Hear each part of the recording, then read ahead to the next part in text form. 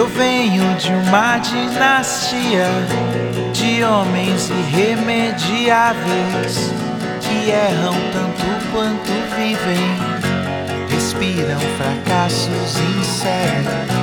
Eu venho de uma longa linha de almas fugindo das nuvens que se queimam como um costume pra uma eternidade no escuro.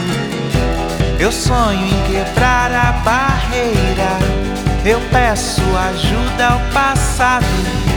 Não chego tão perto do abismo, não me perco dentro de um vácuo. Não choro porque me disseram que quem chora é o mais fraco. Mas toda essa força que eu gero converte no mal que eu faço. Eu venho de uma dinastia de homens irremediáveis.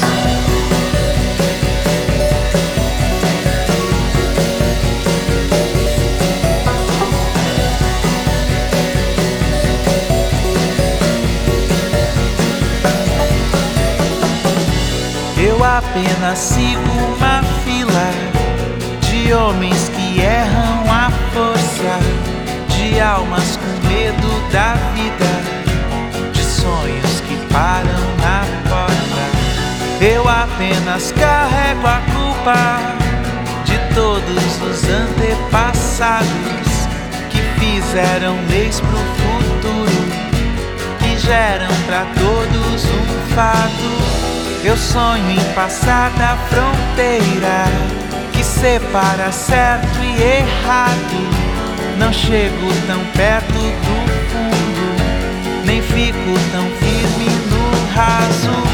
Não choro porque me disseram que quem chora é o mais fraco.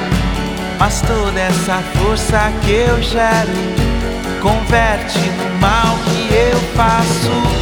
Eu venho de uma dinastia de homens irremediáveis.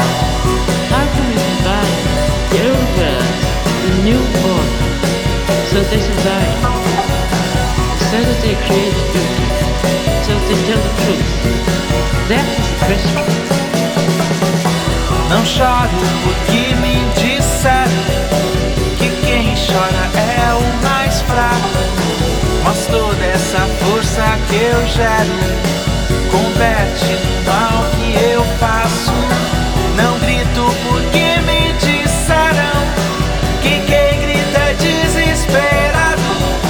Mas faz tanto tempo que espero o silêncio dos meus fracassos. Eu venho de uma dinastia de homens irremediáveis.